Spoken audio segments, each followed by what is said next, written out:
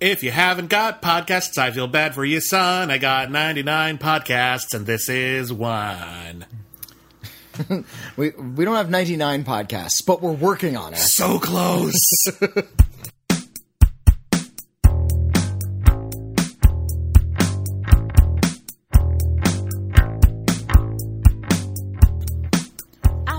Hello, everybody, and welcome back to Critically Acclaimed, the podcast where good taste and bad taste punch each other. With explosion fists. Oh, no! I pitched a movie like that. You did. Yeah. Oh, that's right, you did. You had explodey fists. It's called Boom Fist. Yeah. And, it's in the future. Boxing is the only sport left. And all of the boxers are like genetically engineered to be super boxers, but not to hit harder, but to dodge punches. So the fights all end with one punch because they all have grenades in their gloves. But they explode outward, so it doesn't hurt the actual fighter. Okay, if it was 1975 and I was Roger Corman, you would have $800,000 right now. Yay! That's it, though. You got to make that work, but that's what you got. So Tom Cruise is interested. He's a bookie in Tom the future. Cruise, no, it's 1970s. Tom Cruise hasn't been in a movie yet. It's Ron Howard's interested. Yes, there you go. Now you're cooking with gas. And we can get John Carradine to play the president. Nice. But we can only get him for half a day. He's got drinking to do. Mary Warrenoff plays his wife. My name is William Bibiani. I am a film critic for The Rap and Bloody Disgusting, and everybody calls me Bibbs. My name is Whitney Seibold. I write film reviews for various outlets. IGN, TV Guide printed me recently. I don't have a cool nickname. I don't need one. Nah, you're like the wind, baby. Or if you were, you'd have a nickname. I'd be the wind. Whitney the Wind Seibold. Cold front approaching from the south. That's a terrible nickname. It is. That's pretty bad. Anyway, this week on the podcast, we got a bunch of reviews. What are we reviewing this week? We got a ton of new reviews this week. We are reviewing Terminator Dark Fate, Martin Scorsese's The Irishman, Arctic Dogs, Earthquake Bird, American Dharma, and Christmas Scavenger Hunt. Wait, Earthquake Bird is a real thing? That's a real thing. I thought you made that up. Yeah, we were going over our list of titles of things we've seen this week. Yeah, Earthquake Bird is real. It's not just two random words that got shoved together in a generator. I honestly thought it was like a web browser. Like Earthquake, like Fire Dog or Lycos Fox, whatever you got out there. There was this brief period in anime when it seemed like every anime or manga was just two random words shoved together, like pumpkin scissors. Is that a real one? That's a real one. Oh my goodness. That is a very real thing. And that's like the name of the lead character as well. I never saw Pumpkin Scissors, but I know very well that Pumpkin Scissors is a real thing. Okay. Yeah. Anyway, that's a lot of movies. That is also a lot of very random movies. Those are not movies you would watch together under most circumstances. I think award season hasn't kicked into high gear yet, and I think the industry is still trying to figure out what to do with November. Because it's not a dumping ground necessarily. Well, because we have Thanksgiving in November, and Thanksgiving's usually a big weekend. People are busy on Thanksgiving, but then on Friday, everyone's out shopping or whatever. They want to go see a movie. Thanksgiving weekend is traditionally a very big weekend at the movies. Yeah. But we're in this phase right now where there really isn't a month out of the year where a hit movie cannot open. It used to be that January. Even January. January, they'll release a big movie in January every now and then. It'll make money. Like Kung Fu Panda 3 came out in January. That made money. Oh, fair. It's uncommon, but it can happen. So they'll take a big risk on a major blockbuster in sort of an odd time of year under the idea, at least, that there's less competition. Therefore, more people will be willing to see Terminator Dark Fate. By the way, I don't know if you check the box office numbers, nobody saw Terminator Dark Fate.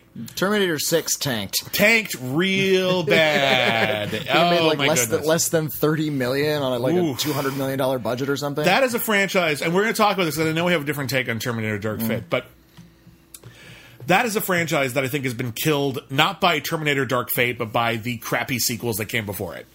That Salvation and Genesis killed the franchise, not Dark Fate. Too many people got burned on Salvation and Genesis.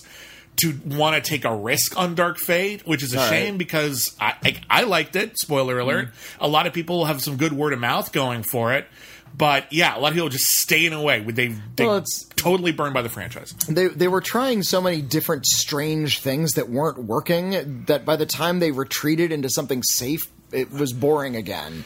Yeah, maybe. Terminator Dark Fate is exactly the same as the first two Terminator films. Which is the nice way of saying it's exactly the same as Terminator 2, which is a nice way of saying it's the same as Terminator 1. There's this weird... I want to talk about each of the Terminator movies and where we stand on them briefly, but I do want to get this out of the way right now. There is a strain of thought about Terminator Dark Fate that is going around that I cannot get behind.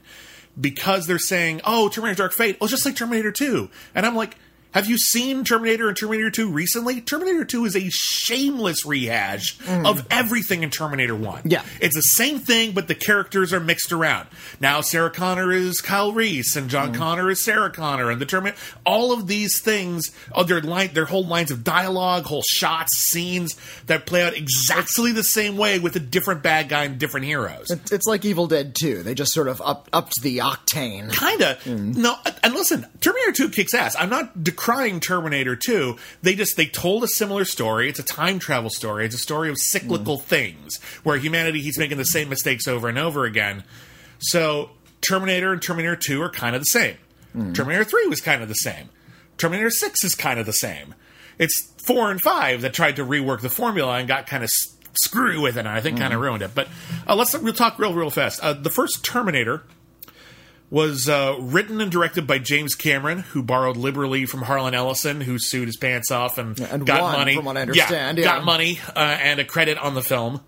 If you've ever seen his work on Outer Limits, a lot of Terminator was inspired by the episodes Soldier, which is really cool, and Demon with a Glass Hand, which is really cool. Demon with the Glass Hand is awesome. I haven't seen every one of the old Outer Limits episode, but I think Demon with the Glass Hand is the best one I've seen. It's really neat.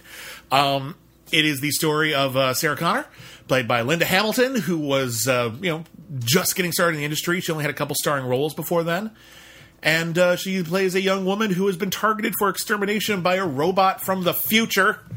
Played by Arnold Schwarzenegger. Arnold Schwarzenegger, who did not have a big career at the time. Conan was a thing, but everyone was like, can we use him in more stuff? What good is he? A stoic killer robot from the future is a good role for him. Came this close to being played by O.J. Simpson. That's true. Different kind of movie, that. Very different movie. Yeah, it's pretty fun. Michael Biehn plays the human soldier, also from the future. He explains in exposition scenes that in the future the world will be taken over by evil machines, and the only way they're losing the war in the future, so the only way to stop it is to send a soldier back in time and kill the mother of the resistance leader. Yeah. So it's basically... I mean, people really weren't talking about it in these terms at the time, but the more you think about it, the more it is about trying to regulate a woman's body. Yeah. Yeah, and it's about a woman trying to take back control over her life and her child. Now, the logical step when making a sequel to The Terminator is to have The Terminator just go further back in time. Not set it in 1984, but you set it in 1954. Mm-hmm. Or 1900. Then whatever. Terminator 3 you set in 1900, and then you get into medieval times, and eventually the Terminator's killing cavemen. That's what you do. Well, the problem with that kind of makes sense, though, because... their information about the 80s was spotty enough as it is, so trying to find Sarah Connor's ancestors 50 years earlier when they had different last names, might be a little trickier. So I can get that. In the 1984 film, he just points his finger, the Terminator robot points his finger in a phone book. And just keeps going down a list. Killing all of the women named Sarah Connor because he had no other recourse. Yeah, there's 5 of them in town, and he's just killing them, going down the list. It's really scary, actually. I think that's the thing people sometimes forget about The Terminator. It's basically a horror movie. Yeah. It is a horror-action hybrid. The Terminator is a slasher. It's just a really unstoppable, awesome slasher with incredible visual effects. It's a very cheap movie, but it's a very inventive movie. It's a very well-written movie. Everyone's good in it. The music's great. It's plays with ideas we've seen before, but it does them in a new way. Yeah, when Michael Biehn is oft in the movie, no spoilers there. Yes, it's a film from 1984. Old, yeah. There's no fanfare. He's just sort of out. Sarah Connor's upset, but she doesn't have time to mourn him. She's still being chased by a Terminator. She's just sort of on her own in that moment. So, Michael Biehn's good. He plays a good maniac. He's got a little bit nutty. And the big... that's not really a twist, but he was sent back in time to protect her from the Terminator, and as it turns out, also father the Resistance leader. Mm-hmm. Which basically turns the entire thing into a paradox. My theory was... Little causality loops. My theory was that John Connor was going to be born anyway, otherwise there would be no Skynet to send a Terminator back. So theoretically, whoever like Sarah Connor was dating at the time would have been John Connor's original father, but then the Terminator kills him and everything. Yeah. So, Terminator 1's great. Really great, really awesome, and it was followed. It was successful in theaters, but not like the biggest movie ever. It became the biggest movie ever on home video. It became big on home video. It actually wasn't until Terminator 2 was put into production that people started paying attention. Yeah, and en masse anyway. It had big fans, but Terminator 2 somehow like hooked into something that got people to pay attention to the first Terminator in a way that they weren't before. I think the fact that Schwarzenegger had blown up as a star, so that was here. Like Schwarzenegger could open a movie. That's something that movie stars can't do anymore. The sheer fact that Schwarzenegger was in a movie meant that no matter what that movie was, it would have a big opening weekend because people would see it because it's Schwarzenegger. And the second one was also made by James Cameron. He had gotten super ambitious as a filmmaker at that point. He had already done The Abyss. He was really kind of working on cutting-edge special effects. And so he decided to do the Terminator again, just with super special effects, and turned the monster into the Protector this time around. Yep. Schwarzenegger's the good guy. If you watch the film is structured so as not to reveal that for a long time. Yeah, if you didn't know that going in, there's like a twist in the middle. Yeah, like we're kind of... John Connor's being chased by two Terminators, it seems, and there's one on either side of him in a hallway, and you're not really sure like how effed he is. Well, we don't even know if Robert Patrick is a Terminator. We've never actually seen him kill anyone. He knocked the guy unconscious, but we didn't see that he's dead. He's probably dead, but we didn't see that. So the whole thing is, you're probably supposed to think that Robert Patrick, the guy who looks quite a bit like Michael Biehn, he's lean, he's got blonde hair. He's probably going to protect the kid from the Terminator, and then he's in that hallway between Robert Patrick and Schwarzenegger. Schwarzenegger lifts a shotgun, aims it at John Connor, and then says, "Get down." Get down. And you realize that he's the good guy, and all of a sudden, he's shooting Robert Patrick, who is exploding into mercury. Like the substance. Turns out he's made of liquid. Yeah, which makes no sense whatsoever, but is totally awesome. It's a really innovative invention. It's a really great use of a new special effect, and they use it creatively. Yeah, they didn't just have access to it and just sort of did whatever with it. They actually figured out creative things to do with it. Everything we can do with this, have him turn into people, have him turn into knives, have parts of him like hanging from things and then rejoin, or have him mold himself into the floor. All of these things you watch the movie today, it's still pretty inventive. There's so many movies that introduce a conceit, a sci-fi or fantasy conceit, and don't do everything they can with it. Yeah. Not only does Terminator 2 do everything it can, it invented the idea of this. The T-1000 was not like a villain we'd been wanting to see in movies for a while. They invented that idea. Like, the closest we had before the T-1000 was like the Blob. Yeah, which was cool, but it wasn't. Or in comic books, we had like Clayface. Well, there's a Spider-Man villain can melt into water. Hydro Man. Hydro Man. Yeah, a little bit like Hydro Man. Yeah, I can see that. But he was an original thing, and boy, was he the coolest thing ever when he came out. Yeah. Terminator 2 ends up turning Sarah Connor into a Terminator. That's what she felt she had to do to keep her son alive and protect him and train him for the future. Linda Hamilton completely reinvents herself in that movie, and she's fucking phenomenal. Schwarzenegger's great in that movie. He's not typically considered a great actor, but he gives a really good performance in that. He's funny. He's got some tender moments. We see his character grow from a blank machine into something that is starting to understand humanity, and we have a lot of affection for that character as a result. The action is amazing, and it's not like quick cutting or even like slow-mo, a lot of it.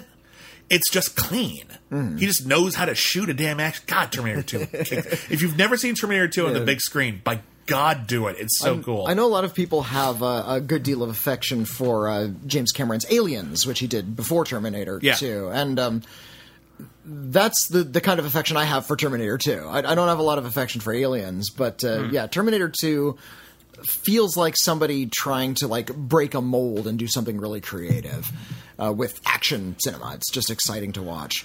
I think my favorite scene in the movie is when the T-1000 passes through a prison bars, just sort of walks through them. That's cool. And then has to stop because the gun he was carrying is not made of liquid and it gets caught in the bars and he has to turn it sideways to get it out.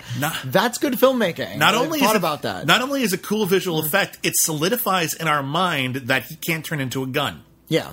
He can only be like a blob. He can only be solid objects, and that is a limitation that they can actually exploit. God, that's cool. But it's also a comic moment. It's like, oh, here we go, gun. All right. Yeah. The director's cut of T2, I'd argue, is slightly better because there's a few even cooler things and a few plot points that get explained a little better. Well, Michael Biehn has a cameo in the director's cut. There's like a dream sequence where he comes to visit Sarah and helps her like have strength and tell her you got to protect your son now, and because it's after she knows that the Terminator is back, so she's got to escape. Yeah. But I would argue that the director's cut is a slightly better film, but both versions are gangbusters, and you got to see it. Over 10 years later, we finally got Terminator 3: Rise of the Machines, a movie that I'm actually rather fond of. A big theme of the first two movies, and this is something that James Cameron has said he personally believes in, is that there's no such thing as fate. He doesn't believe in fatalism. He doesn't think that certain things are destined to happen. He believes free will is the moving force of the world. Pretty ironic in a series of movies about a bootstrap paradox. More or less. And Terminator 3 kind of throws that out the window. James Cameron wasn't involved in this one. It was directed by Jonathan Mostow. Who did an amazing road trip thriller movie called Breakdown. Breakdown is terrific. If you've never seen Breakdown. With Kurt Russell and Kathleen Quinlan. And J.T. Walsh is the bad guy. Probably the last great J.T. Walsh J.T. role. Walsh, M.C. Gainey, Jack Noseworthy. You got a lot of good, like, evil character actors from the 90s. Jack Noseworthy was in that? I don't remember that. Yeah. Oh, okay, cool. But yeah, Jonathan Mostow took over, and the idea behind Terminator 3 is that they didn't stop Judgment Day, they delayed it. The timeline has changed, but human beings are human beings, and the gag that they come up with was actually really clever, I thought. Which is, we talked about how Terminator 1 and 2 are a bootstrap paradox, wherein Skynet goes back in time and ends up creating Skynet because it leaves behind Terminator parts, and they reverse engineer it and create Skynet. And John Connor, they go back in time to protect John Connor, but John Connor is only born because they went back in time to protect John Connor. The timeline only makes sense is if at some point, at least once, John Connor and Skynet were created independently, and then the timeline veered off because of time travel. Right. Terminator 3 takes that and runs with it, and it says that if all this shit hadn't happened, the government was still working on an AI. It would have popped off no matter what. Well, and John Connor would have been born anyway, and he would have actually ended up dating or possibly even being married to the daughter of the general who was behind the project, which is why he would have been allowed in the security bunker and actually saved during the nuclear holocaust. Not unclever. Not unclever, but it's clearly the result of people who had watched the first two movies too many times and were trying to think it out. Right. When really it's just causality loops, and no time travel story works. So they're trying to make a time travel story work, and it's not all that satisfying to watch. Well, it's got a gut punch ending. Like, it's a bummer of an ending. It's a good bummer of an ending. Arnold Schwarzenegger is back as the Protector, but now he's infected by the evil Terminator. Only at the end. Eventually. The evil Terminator this time is played by Kristanna Loken, and she is also a liquid Terminator, but she has, like, an evil computer virus skeleton that can like take over machines essentially. They're not really clear on what she's made of. She's got elements of the original Terminator, she's got elements of the T-1000, but the big thing is she can control any machine. She can control any machines, and she also has like shock powers in her hands. Yeah, like she can turn her arm into a gun and shit. Yeah, they're trying to up the ante again. They're just trying to make it. They're telling the same story again. They're trying to up the ante again. It doesn't quite work out. I do like that. There's this sort of inevitability to Judgment Day. It's like, it's going to go online. It's just going to immediately start killing people because that's what it's going to do. And when it comes, and it's like, there's all this sort of momentum toward that moment when Skynet becomes live and starts killing people. And when it does, it's just killbots. Yeah. I appreciate that it's not like Arnold Schwarzenegger already. It's not that leaning too heavily on fan service. Have you seen the Sergeant Candy deleted scene? Yes. That's where that should have been deleted because it's ridiculous, but it's funny. There is a look this up if you haven't seen it. Go to YouTube. Terminator 3, Sergeant Candy, like the candy. All right, it is a promo for all the cool stuff that they're doing here with Skynet and about how they're gonna make a Terminator, and then Arnold Schwarzenegger is there as a soldier who they're gonna model the Terminator after. Yeah, really funny. Is that which is why they look like Arnold Schwarzenegger. It's really, really funny. And then there's a great gag with Jack Noseworthy, which I'm not going to ruin for you because it's hilarious. Yeah. I like Terminator 3 fine. I think it is a nerdy film. You're right. It's kind of a fan... sort of a fan fiction-y thing. Like, how does this make sense? Well, they solved it. I will also say this. The action in 3 is kick-ass. There is a truck chase at the beginning of the film that I will put up there in terms of just pure adrenaline, awesome stunts. They did it practically. It is right up there with Terminator 2 in terms of how cool that action sequence is. It's terrific. That bit's great. They threw some money, especially at that one scene. But yeah, the special effects are fine.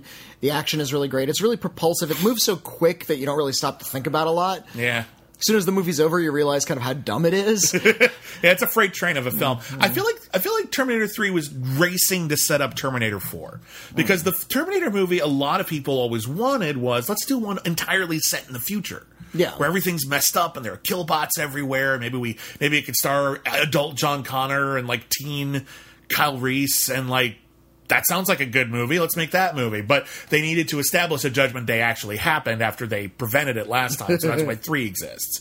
So then they created, a few years later. But was that something anybody asked for? Yeah, I remember that. I remember film about Terminators just set in the future? I mean, I remember that. That is what Terminator: Salvation was all about, but I didn't know anybody wanted that. I remember talking to a lot of sci-fi fans and conventions and things, and that the popular idea was I just want one set in the future with adult John Connor.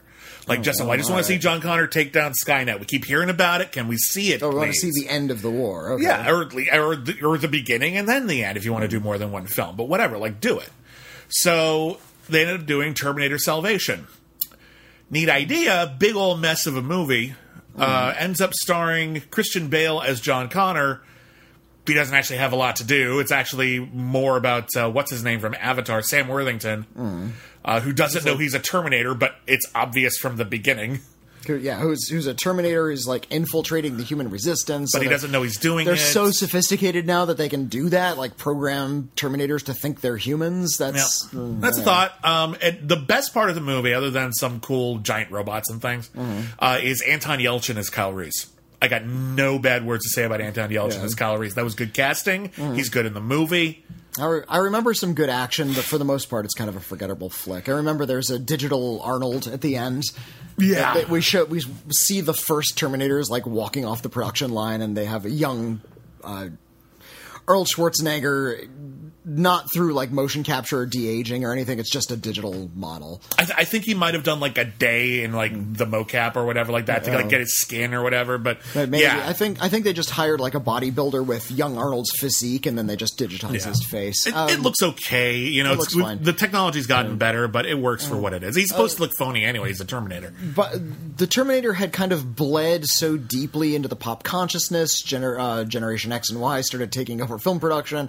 So films became more and more about fan service, which is what led to Terminator Genisys.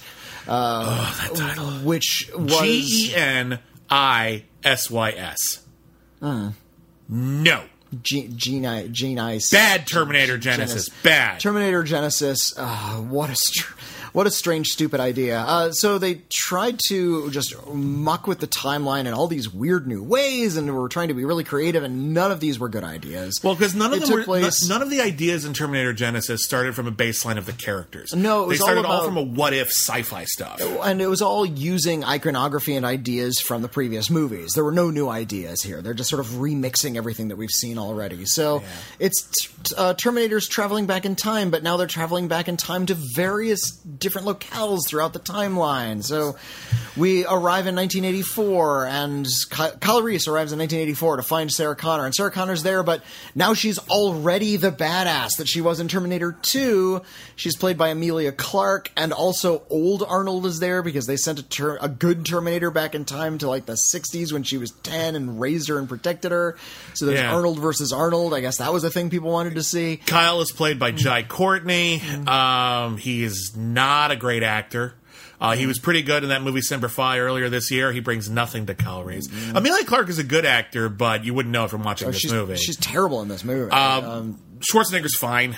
He does what he needs to do. There's a conceit, and the conceit is that John Connor now might have been replaced by a Terminator himself. Like in the future, after he sent Kyle Reese back in time, John Connor was killed by a Terminator, infected with nanites, and now John Connor is the bad guy. And he's the one who goes back in time to start Genesis, which is also Skynet. Yeah, Skynet ended up being created by basically the cloud. They had this new online supercomputer thing. All the computers are connected to it, and they're all going to turn into a holographic Matt Smith from Doctor Who. Boy, is it a lot of dumb. The problem...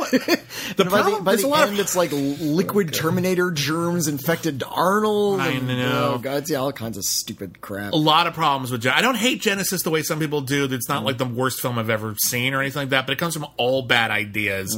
None of the action sequences pop. None of them are memorable at all. My biggest problem with Genesis, besides the casting, most of which is quite bad, my biggest problem with Genesis is it can't market itself. And I've written about this before. I call it the Genesis effect, where the whole idea of Terminator Genesis is it's supposed to be a surprise. All of the twists in the timeline, and there's two big ones. We start off with Kyle Reese in the future. They defeat Skynet. Kyle Reese goes back in time, but when he gets there, Sarah Connor is a different Sarah Connor. Yeah. That's supposed to be a twist. When you read the script, that's supposed to blow your mind. If you watched it without knowing any fanfare or seeing any trailers, because they ruined it everywhere, that should have blown your mind. And then halfway through the movie, they blow your mind again by making John Connor the bad guy. These are supposed to be big-ass twists. Problem is, you can't market the movie without revealing that stuff. If you don't reveal that stuff, because it happens, there are twists that happen so early in the movie that there's nothing else to show. All you could tell them is it's a remake of Terminator. No one's going to go. That's not a big selling point. No one's going to go to that. And if they do want to go see a remake of Terminator, and then they get there, and all of a sudden it's not a remake of Terminator, at least half the audience is going to feel screwed because that's not what they paid for. The other half might be really excited by all the new stuff. The idea is neat, but you can't market it that way. And I've talked to the screenwriters even, and they're like, "Listen, we can't think about the marketing when you write it." And I think we're past that now. I think there is a point in these major blockbusters where you have to think about what is going to be ruined by the people who are cutting the trailers. If you have a huge twist 1/3 of the way into your movie, that's going to be in the trailers. You need to accept that because otherwise there's no film. Right. Like there's that movie Red Eye, which is a lot the same way. Wes Craven's film Red Eye with Rachel McAdams and Cillian Murphy. The first 30 minutes of that movie... It's a romantic comedy. Yeah, she meets a nice guy at an airport and he seems cool. And then 30 minutes into it, it turns out he's kidnapping her in public in front of everyone inside this plane and she can't tell anybody or he'll kill her dad. Creepy, awesome thing, but you can't market it as a romantic comedy just to preserve that twist. The twist happens too early. So that's the thing that bugs me about Terminator Genesis. Like, even from the word go, it was a bad idea. Yeah.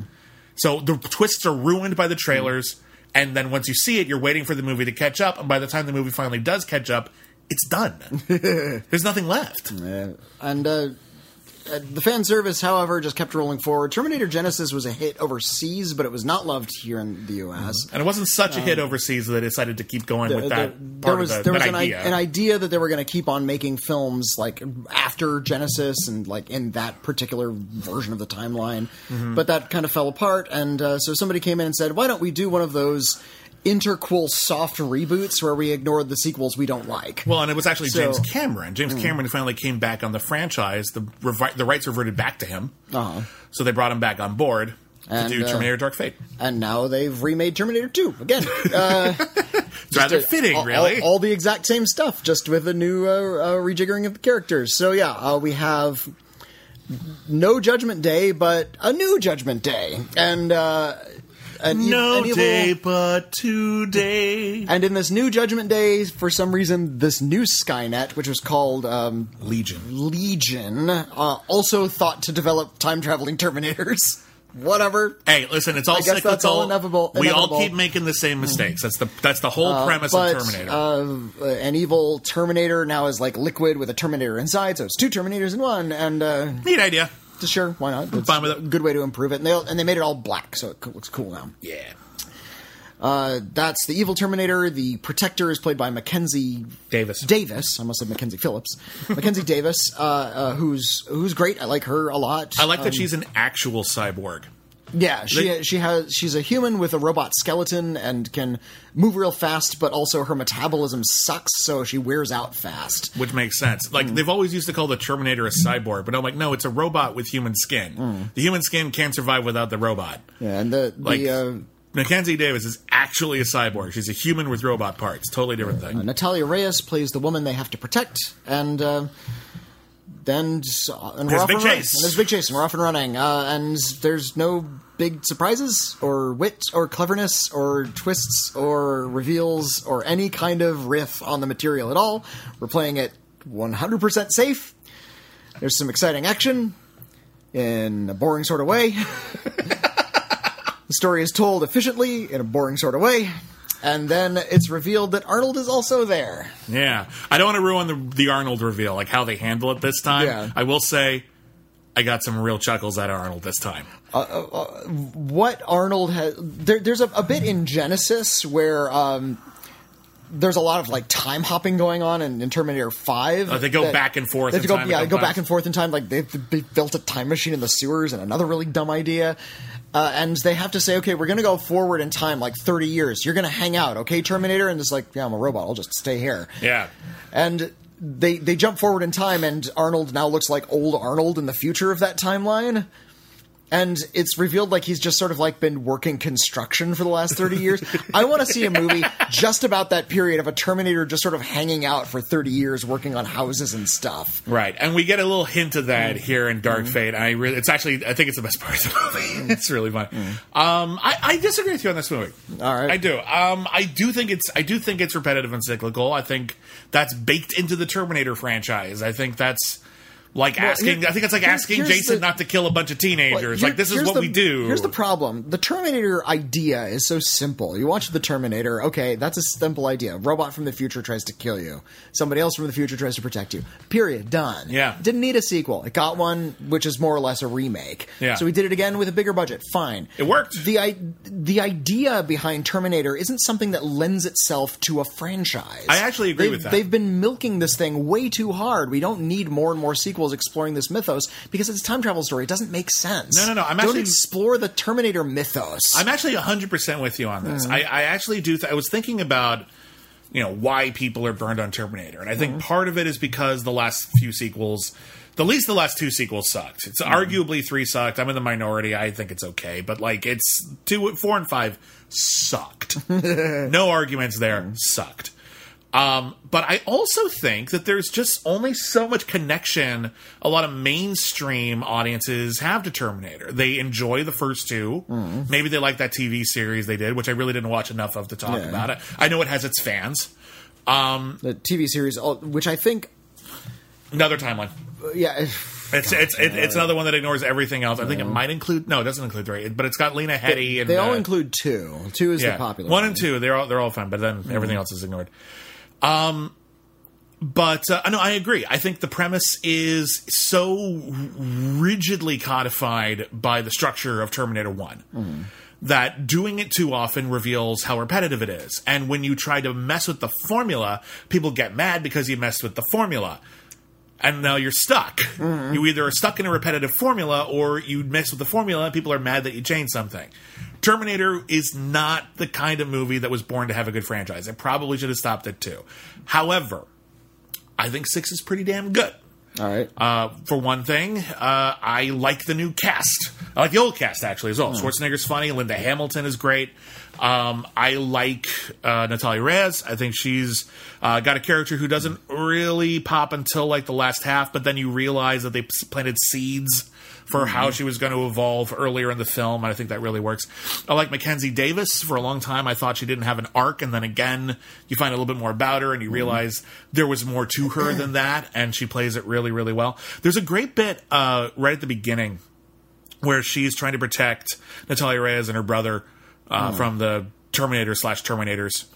And normally this would be the part in the movie where, like, Matt Damon or Arnold Schwarzenegger would be like, everything's going to be okay, just run or whatever like that. And Mackenzie Davis just says, when they start to kill me, run. And I'm like, oh my God, I want you to protect me so bad. Like, you were willing to put that much on the line right away, first scene? Holy shit.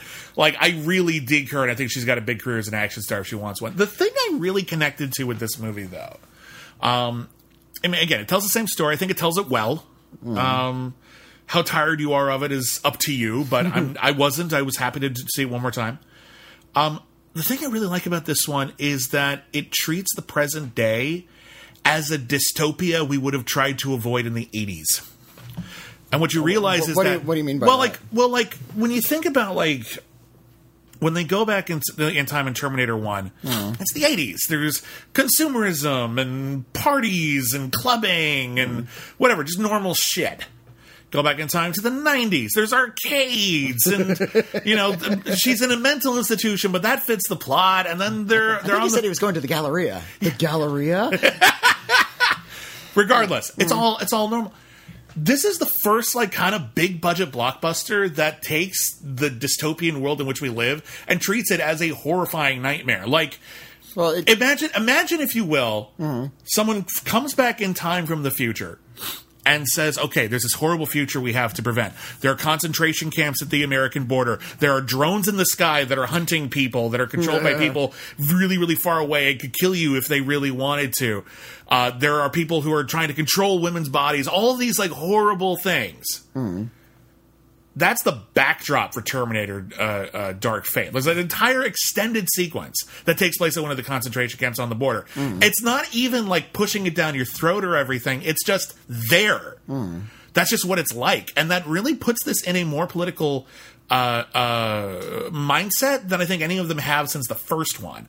And even then, it was a little stretchy. Like, this one kind of shows how the Terminator can be relevant and how really important it is to change the future now, because we're already at a tipping point, and I think that's all in there. And I think it's really, even just a little bit when Mackenzie Davis is, like, fighting her way through the camp, and she's just like, "Where are the prisoners?" And there's one person who just meekly says, "They're detainees. Where are the prisoners?" Like, it just puts it all into sharp relief, and it just says, listen, we're already fighting these dystopian wars right now, and we're not even really thinking about it. And putting it in the Terminator context, that was really, really bold. Then on top of that, the action's really cool. That's really funny. Like, I was surprised at how funny I thought the whole movie was. And anyway, I just thought it was a cool movie. It functioned to me. It is a cool movie, and that's fine, but that's all it is. There's not a lot of... you say that it has this sort of political underpinning. I think the filmmakers aren't putting a lot of thought into that. They're... You think it was an accident?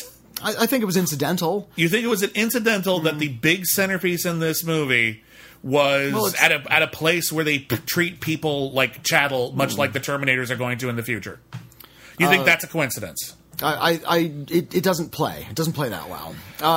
Because it's not the centerpiece of the movie. It's just another action set piece. It's literally in the center throughout the movie. Well, yeah, I suppose so. That was my point. Like the big action sequences. There's a action sequence on a highway. That's like the big effects one that you see in the previews, and then there's another mid-air plane crash where they both keep on flying. That's all really implausible and so cool. It's straight out of like a Fast and Furious movie. Like, it's so implausible. Yeah, it really feels like at the end of Fast. I did like the climax. I liked that action sequence on the highway. I think everything else just sort of chugs along way too efficiently.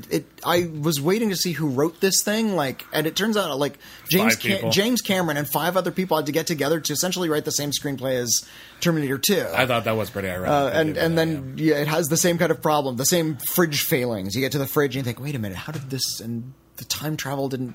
How did that Terminator get there, and why was this Terminator over here, and when did that Terminator come from in the first timeline, and all of that stuff doesn't make any sense whatsoever. No, it doesn't make any sense. I'll give you that. And it's a very familiar kind of disappointment. See, I wasn't disappointed. I was very satisfied with it. I don't expect every sequel to blow me a fucking way. Is it as good as Terminator 1 and 2? No. Is it the third best? Yeah. And I don't think that's damning with faint praise. I think it's a comfortably third best. This was the only... If we had never had any of the other ones, and then we just waited, and then we had... wants us to believe. But let's seriously, let's throw it out there. If there had never been any other ones, and we just had Dark Fate 29 years later, I think we'd be really happy with this. I think this is a good return to form for the franchise. It bums me out. Like I understand it was never going to do Terminator 2 numbers, at least for inflation. It was never going to change the world. Look at Jurassic World. Well, you know what I mean. But Terminator is in more of a niche audience. It's R-rated. It hasn't had sort of that legacy of family-friendly awe that comes from it. I think it's a different beast. And I think if the other failed Terminator movies have taught us anything, it's that it's not something that really is kind of designed to be a perennial hit. Yeah. It probably was designed to die. You know, if it had ended with Terminator, we never had any other Terminators. It'd still be fine. It would still be fine. Like, the history of visual effects might be slightly different because Terminator 2 was such a game changer, but we would have figured it out anyway. People were still making Jurassic Park and shit. I will say this. If this is the last Terminator we get, if after this Hollywood's just like, well, we tried, fuck it, and then we just don't do anymore, and like eventually someone tries to do another TV series 10 years down the line or whatever, but basically like it's dead now. Yeah. I'm fine with that. We really need to start letting franchises die a natural death once in a while. Well, once in a while. Some of them can last. Some of them are designed to last. Some of them are not. I'll say more frequently than not. There's this... I've addressed this before, this sort of mentality from the marketing gurus in Hollywood that everything needs to have sort of a permanent toehold in the consciousness. Yeah. We have to make a Terminator film every X number of years because Terminator has to stay part of the conversation forever. We have to have a new Jurassic World film every couple of years. We have to have an Alien film every couple of years. We have to have 5 or 6 Avengers films every year. We just have to keep all of these things going rather than telling a story that is important to us and ends in a satisfying way. And there's something really almost self-critical about it. It's like, listen, we have to keep making Terminator movies because we have nothing else. We have no other ideas. Like we can't build something from scratch anymore. We don't know how. Yeah, and that's been a big complaint of mine about the Avengers movies. Yeah, it's like why don't you do something really daring? You know, have Captain America like lose an arm, sacrificing something. It's like, oh well, we can't take off an arm. Well, why not? Bucky lost an arm. Why not? Why not? Well, we need to set it up for a sequel. Why? I'm not setting up a sequel. I'm just watching a movie. I want to have a really satisfying, shocking thing happen in, and I can tell that you're shying away from the bigger, daring ideas because you have to stay safe enough to continue the series going indefinitely. Right. That's not good for cinema. No, I think there's a place for it. It just probably shouldn't dominate. Yeah, that's all we're doing right now. No, I really don't think it is, though. I think there's a handful of franchises, terms of like the big mainstream action stuff. But there's only so much, and they take up a lot of space because they're advertised the most and they're publicized the most, and we talk about them the most. But if you just look at the numbers, the actual number of films that this like actually relates to, it's pretty small overall. Only like a couple dozen films a year out of the hundreds that are released. The many hundreds, like 800, are released in theaters every single year. Most of them don't make it to every multiplex, but they're out there. So we're looking, your Star Warses, your Marvels, your DCs, your James Bonds, to a lesser extent, your Star Treks. But there's only, 10 or 12 major franchises that are really operating on that level. They just take up a lot of space. Yeah. And we just really need to let the ones that aren't actually doing anything right now just go away. Just let them. A lot of franchises have ended, and there's a reason you can't think of any if you're having trouble. It's because they ended. They don't make Francis the Talking Mule or Billy Jack anymore. Those are big franchises. They're big, really big.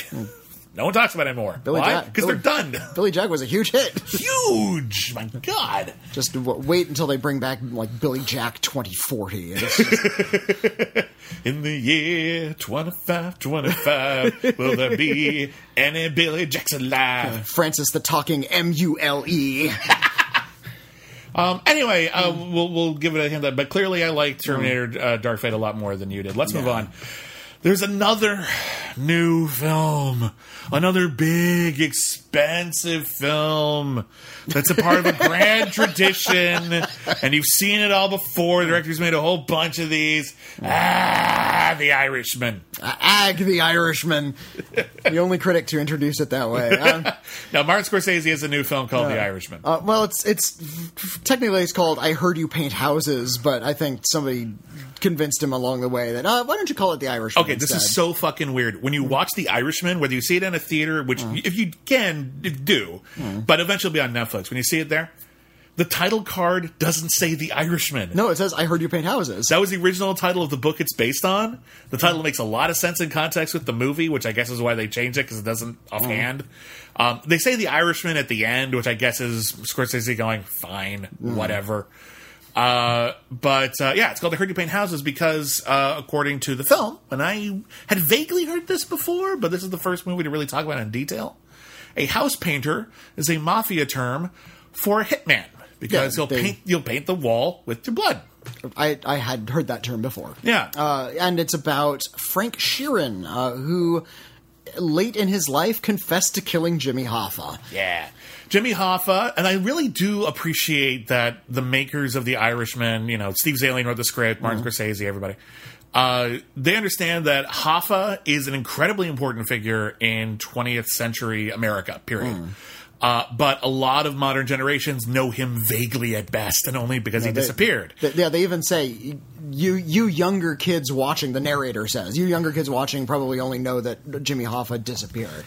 But he was a superstar. Yeah. He was a politician. He was in with the Teamsters Union. He led the Teamsters Union, which is the union of truckers that was also unbelievably corrupt and run by mob money, and he had his hands on all those pies, and he was really kind of a blowhard in the movie. He's played by Al Pacino. Frank Sheeran is played by De Niro. Look, it's called The Irishman. Liam Neeson is right there. In fact, Liam Neeson has been in 2 Scorsese movies before this. Why didn't he just be in this one? De Niro is part Irish, but it's weird. He's playing The Irishman. It's not you'd think. It's the story of his whole life, from when he was a young man, shortly after World War II, up until his death, which was pretty recent. We don't see him die, but we get to see just about all the way up until a few days before his death. So we get to see his entire life. Using special effects, we kind of de-aged De Niro a little bit. He's his own age throughout most of it. We also de-aged Joe Pesci, who's in it as well, after a really long hiatus from cinema. And let me tell you something. Joe Pesci's freaking great in this movie. Joe Pesci has not lost a step. Joe Pesci didn't. I don't know if he kept going to acting classes in the middle or something. He was fresh. Yeah, Joe Pesci. If Joe Pesci doesn't get an Oscar nomination for this, I will be very surprised. Yeah, he's great. He's really, really great in this. He plays sort of like the low-level mob boss that Frank Sheeran ends up sort of hooking up with to get into the biz. We've seen the sort of rise and success of the gangster before from Scorsese and from other movies, about how kind of exhilarating it is to get involved in this world of crime and the type of non-caring, amoral personality that it takes to excel in something like that. Yeah. You just have to sort of be focused on the job, be efficient about it, and not have any sort of conscience whatsoever. These are evil men, but they're presented very sympathetically. That's the talent of Scorsese. Well, Scorsese grew up around these people. He grew up in New York City. He knew a lot of people in these positions, or at least in the orbit of them. So he doesn't these warm family men, but occasionally they'd drag a grocer out into the street and beat them up, and he didn't know why. And it's really worth noting when you look at the gangster movies of Martin Scorsese, and depending on how loosely you define that, there's about 8 of them. It's less than half of his filmography. Do not ever claim he only makes gangster movies. But when you look at the core gangster movies that he made, when you look at Mean Streets, as he did in the early 70s, was his 3rd film. Goodfellas, arguably his best film. I would make that argument. Okay. I think there's a comfortable argument, but whatever. It's an amazing motion picture. Casino, which is really fucking phenomenal, and I just rewatched it. It's better than I remembered. It is so goddamn good. It's a good one. And now The Irishman. These are not power fantasies. These are Catholic guilt parables. That's for sure. These are all Catholic guilt is the one theme that kind of runs through all of Scorsese's work, Yeah. except for maybe Kundun, but probably not so much. which is probably not about so much guilt. Christianity at all. Yeah, These are guys who are ostensibly They're- Catholics. They're ostensibly God-fearing men who go to church and all this kind of stuff, and they have to do terrible things. And some of them wrestle with this. Some of them don't. most And of them don't. Most of them, in fact, I can't think of a single one who like really does. Most of them end extremely unhappily. Either they are left with nothing and they're empty shells of human beings, or they're dead under horrible, violent circumstances. Yeah. The best, like, the only one who comes out of it kind of okay is Robert De Niro at the end of Casino, but even he's lost everything. Yeah, and The Irishman takes us through that exhilarating rise, that kind of sympathetic middle ground where they're all expected to die, and then continues to follow them into old age. Ed Sheeran died a very old man, having done all of these horrible things, and I love Scorsese's insight as an older filmmaker. It's that last bit actually that really makes The Irishman important. Yeah, because the first 2/3 or so, it's good, but it also isn't like super remarkable. It doesn't really stand out. The film is 3.5 hours long. I think it's pretty expertly paced, even though I think it is a little too long. There's a portion in the middle that involves Jimmy Hoffa and sort of the movement of all of the characters that is about 30 minutes of film that just could have been done in a conversation. It's like, just get on with it. I agree. I think there's a chunk in the middle we could lose. Yeah.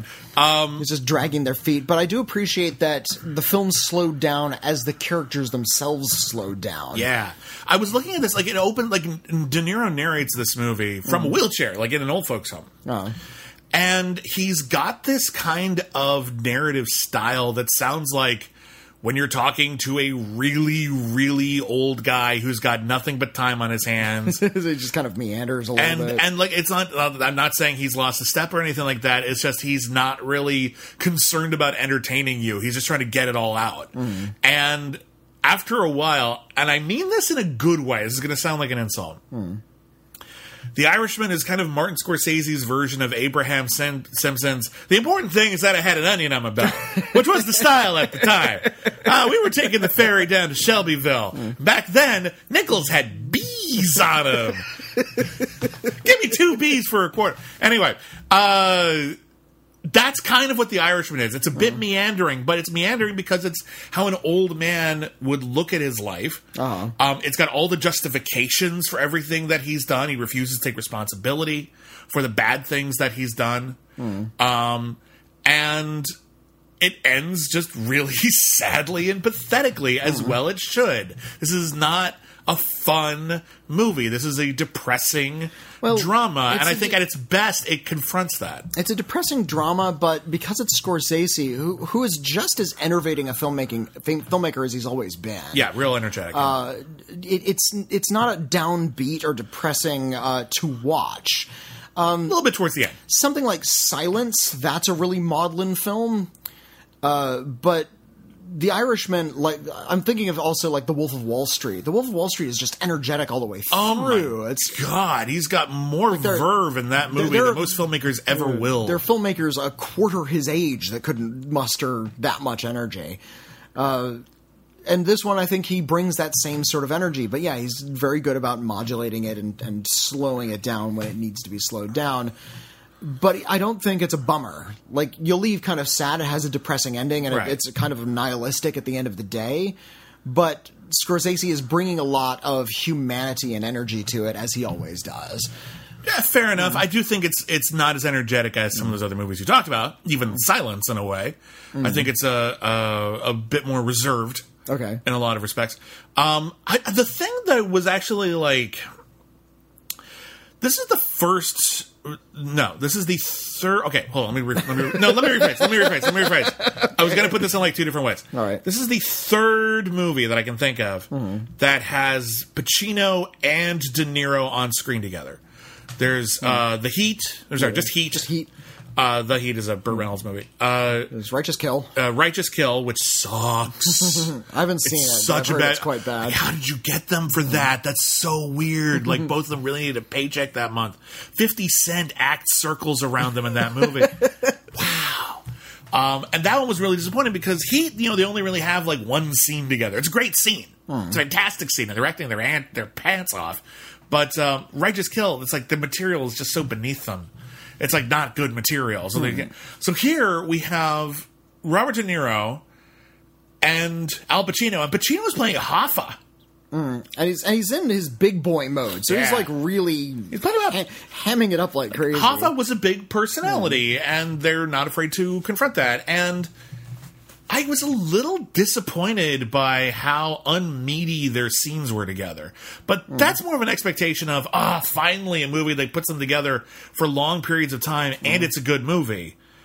And there's something about how quiet De Niro is in this film, and how he's not meeting Pacino, like halfway. That makes their scenes... they fall a little flat for me, but I think that's my fault for having big expectations of these big actors. The relationship between the characters is the interesting thing, and it's the focus of the thing. And Hoffa was a big, domineering character. Frank Sheeran was just a gopher. He was just a working guy. He, had a few bigger ambitions, but he didn't have a big personality. So I think the imbalance of character was appropriate for all of the scenes they were in together. Fair enough. Like I said, it's my fault. It's my fault for having expectations. Like petty things that they bicker about. There is a little bit. Well, it's actually not in there, and I kind of wish that there had been a little bit of queer subtext between the two characters. Yeah, it looks like they're going there for a scene, and then they never one do. scene, and if they had, it would have explained a lot about their relationship, but they actually didn't do it. So it's just something I'll have to imagine was there. Yeah. This is why I say anticipation is the death of criticism, because I'm asking the movie to meet up with something it wasn't going to do. Well, the whole point is that all of these gangster guys who get away with it for years, and some of them die of old age, some of them in prison, some of them most not. Don't. Most don't, but... There's actually a running gag throughout this movie where we'll meet new characters, and they'll tell you, like, on his screen, they'll tell you their name, and it'll tell you when they died and what they died of, and everyone you meet died really violently. Like in 1980, shot twice in the face. Yeah, but it's like, hey, how you doing? Shot twice in the face in his driveway in front of his wife and kids. Holy shit! Yeah, so a lot of these people died horribly. So if you survive, you can get away with it. And I think the point is, these are not masterminds who think this stuff out. No. They're not constructing this organized crime as if that's the end of all of this. They're just sort of staggering through corrupt human beings trying to get as much money as possible without any moral qualms whatsoever. And they're rich and powerful enough that they just get away with it. I actually love when we finally do see the death of Jimmy Hoffa that has been turned into this urban legend. Where could he be? I'm not going to tell you. I'm not going to tell you what happens, but like it's jokes about it on The Simpsons. Yeah, I'm not going to tell you what happens, but it's a little mundane, actually. Yeah. Like it's not. They were not trying to make Jimmy Hoffa an urban legend because he disappeared. They just wanted him dead, and they happened to do a really good job of it, and no one ever found out. That's it. It's not complicated. I actually really like that. I mean, I don't because it's real and it's sad. And, that shouldn't happen. But you know what I mean, like cinematically. Yeah. It's very effective. The Irishman is a really, really excellent film. It's nowhere near my favorite Scorsese film. Okay. I don't put it towards the upper echelon even of his gangster movies. I would put Mean Streets and Goodfellas and The Departed ahead of this. It's really excellent, and I think if you want to watch one, like a great unofficial Scorsese trilogy, watch the movie he made about gangsters as a young man, Mean Streets. Then watch the movie he made about gangsters as a middle-aged man, Goodfellas. And then watch the movie he made about gangsters as an old man, The Irishman. I know it feels like Casino should fit in there. Trust me, it really doesn't. It's a totally different kind of film. Watch those three, and you'll get this complete perspective on the life of organized crime that is incredibly illuminating. And maybe the last chapter isn't the best part, but it's great. It's a fitting chapter, and I think it really hammers home how Scorsese feels about these people. Yeah. He hates these people. They're pathetic. Like, they're part of his life, but his ultimate argument is that these people have no character whatsoever. And even though the movies make them up to be these kind of mythic, fun characters, we think of Pesci and Goodfellas. How am I funny? How am I funny to you? That's just a child. That's a scene of him being childish. Yeah. He's a petulant little baby man. Yeah, these people are all petulant little babies. The Ray Liotta character is like, I always wanted to be a gangster like these cool guys. But he's narrating grown the fuck up. He's narrating over a scene where they're knifing a guy in a trunk. Like, these are horrible people who have no ideas, no characters, and no morals. I love this scene in The Irishman where De Niro's character has to be a gopher. Between Al Pacino and the mafia bosses. And he talks to Hoffa, and Hoffa's just like, you go tell them that. You go tell them that. And he goes to tell them that, and it's like, okay, well, now you tell them this. And I'm like, this goes on. Yeah. It goes back and forth like 5 times. And you realize that they're just children playing a game of telephone. And they could just talk. And this could be over now. But they're not, because they're immature. You're right. He looks down on these people. I think he sees them as human beings, but he has no respect for them. Yeah. He's a very masterful filmmaker. He makes good movies, that's Scorsese. He's really quite good. He makes the best films. There's a genuine argument to be made that he's the great American filmmaker. Yeah. And I will not fight that. It might be my pick, but he's right up there. Scorsese is often criticized for underwriting his female characters. This isn't true. He actually it can be true. He tends to make movies about men. Most of his films are about male characters, but Watch Alice Doesn't Live Here Anymore, or Age of Innocence, or many of the films that have really interesting female characters. Boxcar Bertha is a bit of a mess, but it's an even attempt. Goodfellas has Lorraine Bracco, and she's great in that movie. Sharon Stone is fucking performance of a lifetime in Casino. She's really great in Casino. So they tend to play supporting characters, yes. And you will notice the absence of women in The Irishman, but I think that's less Scorsese and more the world he's choosing to examine, which are run by dumb men. Yeah.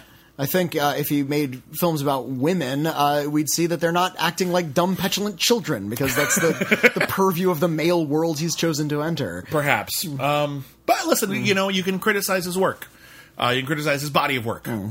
He chose the films that he chose.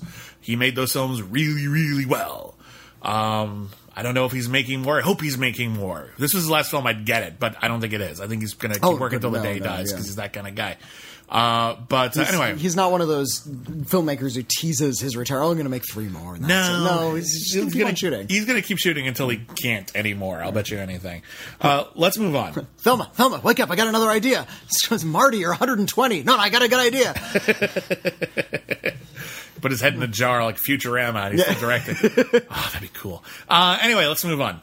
So we got a few more films. 3 that only I've seen and 1 that only you've seen. Yeah. So I guess I'll start with one of mine. Go for it. Should I talk about Arctic Dogs or Earthquake Bird? Tell me Earthquake Bird, because I don't even know what the hell that is. Earthquake Bird is a new mystery film. This is not something I had heard of until you mentioned it. It is having an Oscar qualifying run before it ends up going to Netflix. It is a new film starring Alicia Vikander. Okay. Who is a really excellent actor, as you may well know. She won an Academy Award for The Danish Girl. She's very good in The Danish Girl. Or rather, she won an Academy Award for Ex Machina, but she wasn't nominated for Ex Machina, so they gave it to her for The Danish Girl. She's also good in The Danish Girl, but I think she was given an award for an entire year. Ex Machina is so damn good. Fucking good. But she's great, and I'm a big fan. She plays an American woman living in Tokyo in 1989, and she's working as a translator. And in one of the very few moments of self-awareness in this film, we see that her job is she's currently working on the subtitles for Black Rain, starring Michael Douglas. Okay. Which sets you up for a kind of movie we're not about to see. She has a friend who is played by, I'm going to butcher her name, and I apologize, Riley Keough? Keough, I think. Keough? Yeah. Riley Keough. I like Riley Keough. I like Riley Keough a lot. The movie doesn't do her any favors, but she's a good actor. So she's Alicia Vikander is living in Tokyo, and her friend, played by Riley Keough, is missing. Okay. And at the beginning of the film, they find a body part in the river that they think might be hers. Okay. So the police, having, I guess, not spoken to Alicia Vikander's character yet, pick her up, and they interrogate her about the film. And then we see what happened before that day in a flashback. And I would like to say right off the bat that the storytelling in this movie is so vague that it took me about 20 minutes to realize we were in flashback and that the movie just didn't continue and show us stuff that happened after she was interviewed by the cops. It is not clear. And that is a bad way to begin a movie. The plot is basically she meets a Japanese photographer played by Naoki Kobayashi, an actor I'm not super familiar with, but he's quite good. And they start a dispassionate relationship full of big red flags, where he spends most of his time taking pictures of her dispassionately, ignoring her advances towards intimacy, and then when she starts hanging out with this new American woman, who, unlike Alicia Vikander, doesn't speak Japanese, she kind of gloms onto them and becomes a third wheel, and it's really, really clear that they're going to have an affair and leave Alicia Vikander in the dust. Okay.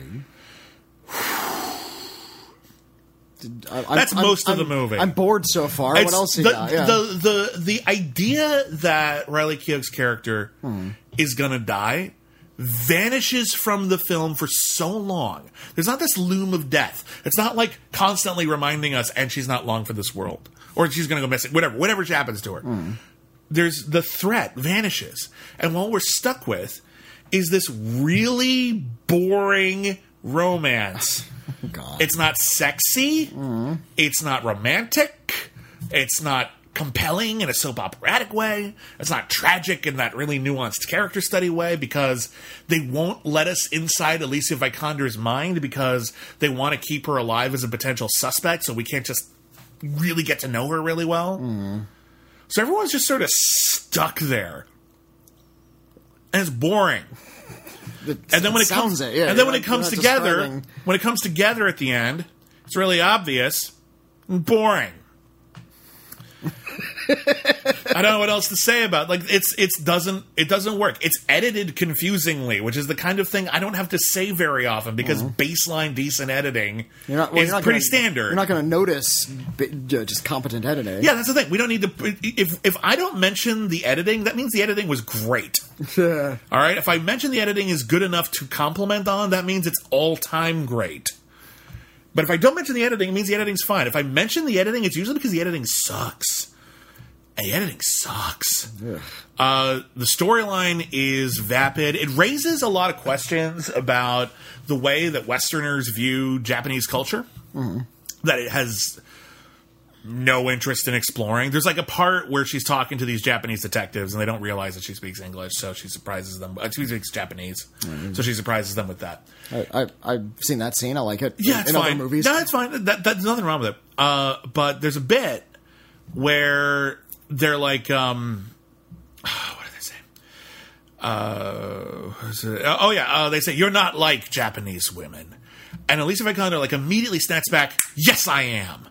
And I'm like, okay, that's a loaded statement. What does that mean? Like, what are you, is it important to you to be like that? We've seen you like dress in a kimono at one point and actually scare somebody in a point that's like, oh no, white woman in kimono. And it's hilarious. Like how weird that scene is. And it's totally unintentional too. But like, it really doesn't dig deep into what is significant about telling the story in Japan with these white women. What does that mean? What does that signify?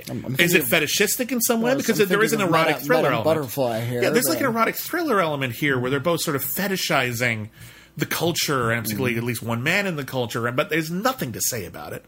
Some of the plot points are stupid. There's a part where like they're hiking and Alicia Vikander doesn't feel well. Not for nothing. Like, it doesn't say like, you know, someone poisoned her or anything like that. She just starts feeling sick. So what happens is they lay her down on the mountain and then they start taking pictures of each other. Well, she's like lying down sick, possibly dying. And then she passes out. And when she wakes up, they're gone. They just left her there.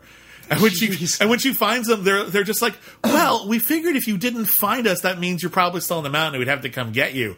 What the fuck kind of human beings are you? Not let alone like you're probably having an affair. But that's just the stupid, weird thing that people wouldn't do. But it's not about sort of like their coldness or their disconnection. It's not like a Michael Haneke thing where that's actually like a point. It just plays like we don't know how human beings behave. This is from the director of Still Alice. Not an amazing movie, but a sensitive movie. A movie that great performance in the middle, anyway. Yeah, Julianne Moore and I think Kristen Stewart as well probably should have been Oscar nominated for that. As Julianne Moore plays, if you haven't seen Still Alice, Julianne Moore plays a woman who has Alzheimer's. Early onset Alzheimer's. Yeah, very early onset Alzheimer's, and it turns out that it is, I think the word's congenital, like it might be going down to her kids, and Kristen Stewart finds out she might have it as well, and that's in her future, and it's their relationship, and it's not a great story, but it's full of great performances and a lot of real sympathy and nuance. And there's none of that here, even though it's a great cast. The plot is stupid. The mystery is inert. The sensuality, if you could call it that, is brief at best and limp at most. It's not a good movie. It doesn't sound like it's a very bad film, and it's weird that when you compare a film like so the two movies I saw this weekend that nobody even heard of Earthquake Bird, which is a metaphor that makes sense in the movie, but whatever, and Arctic Dogs. Arctic Dogs is better. Arctic Dogs is a better film. I'm not going to call it good, but it's a better film. Arctic Dogs is a really low-budget CG animated movie about Arctic dogs. They're anthropomorphic Arctic dogs, yes, right? They have their own town and things. Do they live with people, or is it just animals? Okay. Only animals. I think it's only animals in the whole world, but we really only see this one town in Alaska, I guess. So the Iditarod is like a marathon. Well, it's actually not about the Iditarod. It's actually about like messenger huskies. Okay. So it's a small town in Alaska somewhere. It's very isolated. And because it's so isolated, their only real connection to the outside world is through sled dogs. And the sled dogs, because they're all anthropomorphized and they pull the sled and everything like that, are a trio of huskies. And they're seen as local heroes. Because, they bring in the food and the medicine and all this great stuff. And they're really cool guys. And they tell the kids to stay in school and all that kind of stuff. And our protagonist is an Arctic fox named Swifty, played by Jeremy Renner. Swifty the fox. All right. Swifty the fox. Arctic foxes are pure white, and as a result, they're very well camouflaged in the snow. Swifty, as a result, is often overlooked in his community, which is halfway a joke. And so he dreams of being a local celebrity like these dogs. So he wants to go into the sled dog industry. Cut to years later, he's an adult. He's working the conveyor belt. He wants to pull the sled, but he's a fox, and he doesn't meet the weight requirement. Like, he has to weigh 20 pounds in order to pull a sled, and he's at, 19. And so he's permanently screwed. And then one time, he ends up actually making one delivery, because there's one fox he's totally in love with named Jade, played by Heidi Klum for some reason. And he ends up making... Good Halloween costumes, that Heidi Klum. Very much so. That's 100% true. He ends up making one delivery to John Cleese as a cyborg walrus with spider legs. Sold. Right? Where have you been my whole life, John Cleese as a cyborg walrus with spider legs? And let me tell you something. This movie has a cast. This movie has one of those animated movie casts where it's just like, here's who was free that week.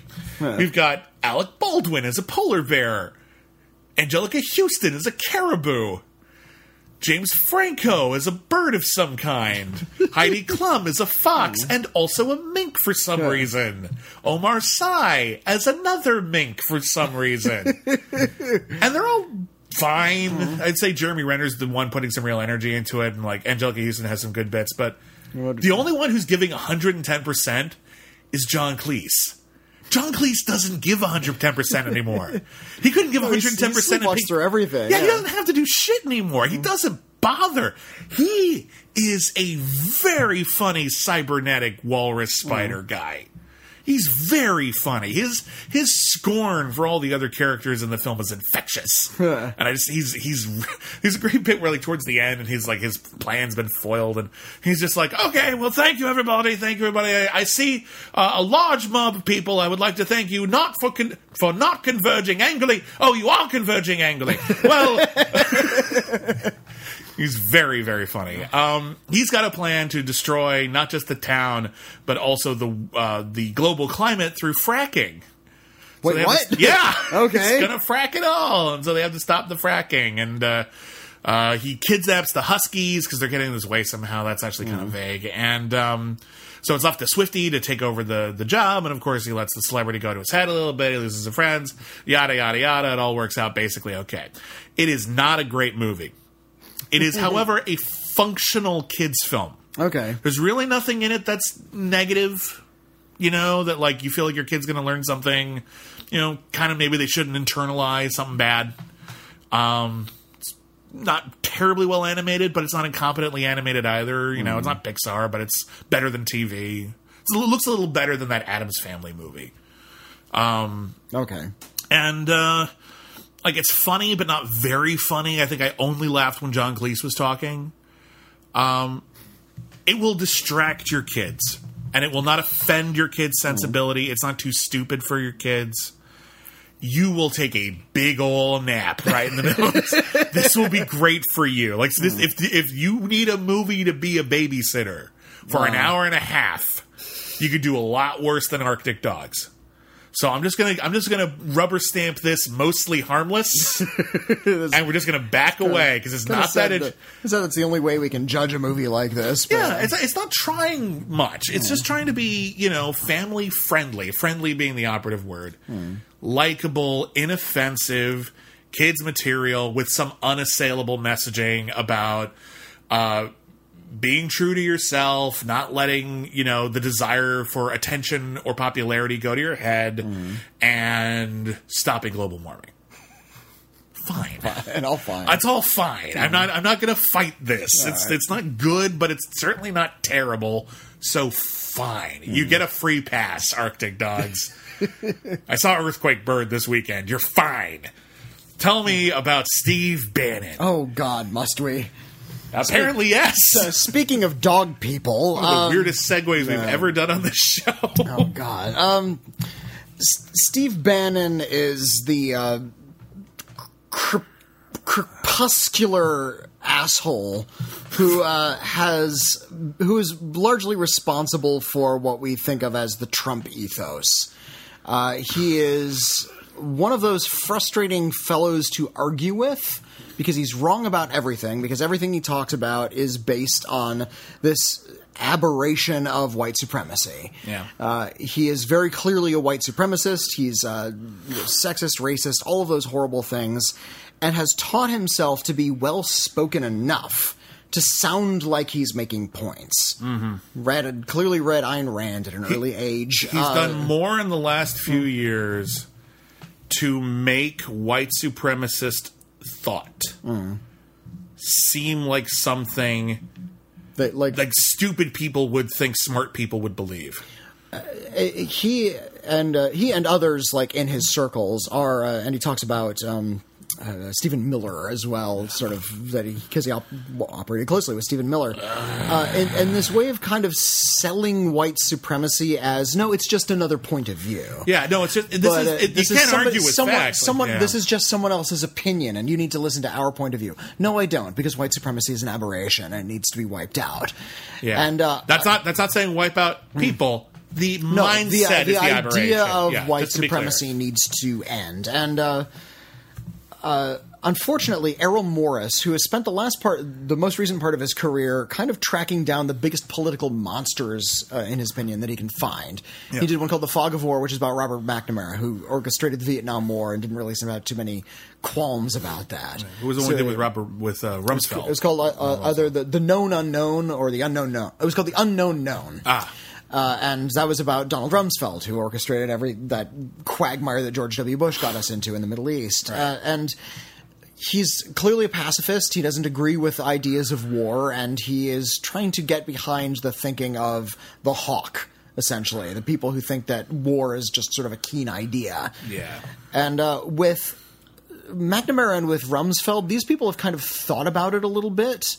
And even though they're sort of calcified into these kind of just grumpy old jerks who just want to see the world burn on a certain level, they at least can answer his questions intelligently. Well, the other thing I will say about those people is that when he interviewed them, their reign was over. I mean, granted, Bannon is out of the White House, but the people he put in the White House are still there, so he doesn't have perspective on this in retrospect. And it's all happening now. And this is much different from any other Errol Morris film, because in his previous films, he relied on a lot of reenactments.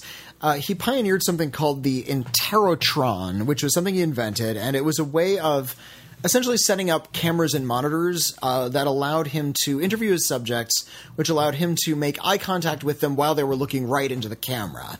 And he felt that was very, very valuable. And I think it is. I think it's a really kind of engaging way to have an interview on screen. He does not use the Interrotron with Steve Bannon. He's in the room with Steve Bannon, and he's on camera this time. And I don't think he's ever been on camera before. He rarely interjected his own voice. Why? What does he get out of that? Well, I think he's trying to make Steve Bannon seem as uncinematic as he possibly can. First of all, he's just... I mean, I know we're supposed to talk about his ideas, but he's also just a physically repulsive man, Steve Bannon. He has repulsive ideas. He's just hard to look at, and I think... We're trying to... Errol Morris is trying to drain him of his, any sort of romance. And they try to put some of his thinking into perspective, like where he went to school, how he takes a lot of inspiration from the 1949 film 12 O'Clock High with Gregory Peck, which is... Odd. It's a film about this sort of... flagging aerial unit during World War II who just can't get the job done. And here steps in Gregory Peck, this sort of strong bastion of manhood who whips them into shape. Whips them into shape. And it's a good movie. I've seen it. And he says that that's sort of like the pinnacle of masculinity for him as the Gregory Peck character. So he says he takes... And Errol Morris has reconstructed the bunker from that movie to interview Steve Bannon inside of. What? And as the film... Well, that defeats the purpose of not making him cinematic, doesn't it? But at the same time, it's sort of like filming him at these angles. And I think Steve Bannon is such a slippery eel when it comes to interviews, and he tries to steer things around to his point of view seeming kind of legitimate, that Errol Morris gets frustrated and never has that moment where he gets him. There's a few moments where... Steve Bannon says, who did you vote for in the last election? And he says, I voted for Hillary Clinton. And Steve Bannon says, oh my goodness, how could have you done something so horrible as vote for Hillary Clinton? And Errol Morris, just in a moment of complete candor, gets to scream at him, because I was afraid of you. I didn't want people like you in charge. I thought you were going to destroy everything. I'm still afraid of what you're doing. And Steve Bannon has no response to that. He just sort of seems a little bit smug. Like he succeeded. He got Errol Morris. And I think it's really frustrating to watch because what Steve Bannon is selling is so horrible.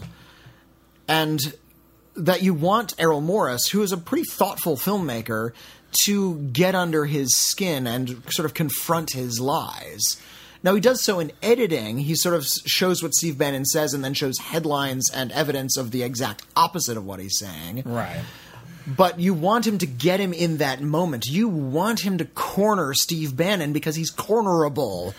And somehow... Well, that's my point. Yeah. You can't get him now because he hasn't had... Yeah, he got kicked out of the White House. That probably would have been a good time, but... there's no moment of humility for him. There's no humility yet. Everything he installed, the specific people are largely gone. We've had more turnover this administration than I've ever seen in my life, but... Trump is still president for now. We'll see how they as we record this. Yeah, but he's election is exactly 1 year away. But they've had an enormous impact. They've installed multiple Supreme Court judges. They've installed judges all over America. Actually, who've got lifetime appointments. A lot of them. They've already effectively changed the country for the foreseeable future. He won right now. There's no point in him. I don't think there's any need for him to feel humility from his perspective. This is a weird time to interview him and try to get a gotcha. Yeah. I'm reminded of the movie Frost Nixon, which is an excellent movie. People don't talk about it enough. about the It really is quite good. It's a really excellent film. Frank Langella plays Richard Nixon. Michael Sheen. Michael Sheen plays Frost. Yeah, who interviewed Nixon over the course of several days.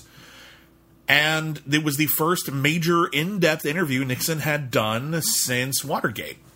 And it was the opportunity to get him on camera talking about the issue in such a way that people can actually finally hear him admit it or get some catharsis. And the entire movie is about how Nixon, for all his many flaws, was too canny a politician to make that easy. He was too good. Yeah. Like, he did some really terrible things, but he was smart. When they finally get him, and that gotcha moment, it's like, oh, the catharsis. It's like my heart just exploded with heroin. Like, it's so good. Like, everything in my body feels like a drug. Like, it's so satisfying. And I think about that movie a lot nowadays because that one brief, tiny moment in that interview when Nixon says that the president does it, it's not illegal. And Frost goes, what? And you realize, oh, we got him. Yeah. We got him on tape. People in this administration say worse shit than that literally They say every day. 8 times a day, and their trick is that they don't think it's wrong, and they think they're doing a good job. And there's so much of it, we can't even respond to it. Yeah. It can't even grab a toehold. We can't unpack all of it because we're already 3 moments along. Yeah, it's insane how well that works. Like, it really is. Chaos is an operating principle. And so I think my thing is when you're within that chaos, you're not going to get the catharsis you want out of Steve Bannon. Yeah. And if you ever will. And I think... I'm not exactly sure what Errol Morris was trying to get at. I think he really was trying to reveal something dark about Stephen Bannon to himself. Yeah. Sort of like The Act of Killing. We're trying to get them to understand the damage that they've done. And Act of Killing actually has a few pretty damning moments. If you haven't seen Act of Killing, still one of my favorite films of the decade. Documentary by Joshua Oppenheimer. It's really terrific. And others who had to go unnamed because they would be killed by the government if they found out they were involved. But it's about the Indonesian genocide. The genocide in Indonesia. Essentially, the military took over and just became like... They changed their own image to be like elderly statesmen, when really they were horrendous killers who had personally murdered thousands by hand. In the Act of Killing, Joshua Oppenheimer interviews people who personally, by hand, murdered hundreds, if not thousands, of people individually. And they'll show you how they do it and the best way to strangle somebody. And it's absolutely shocking and horrifying. But what's even more shocking and horrifying is that because they won that war, they walk around free as a bird. They are local celebrities. People like them. They go to parties.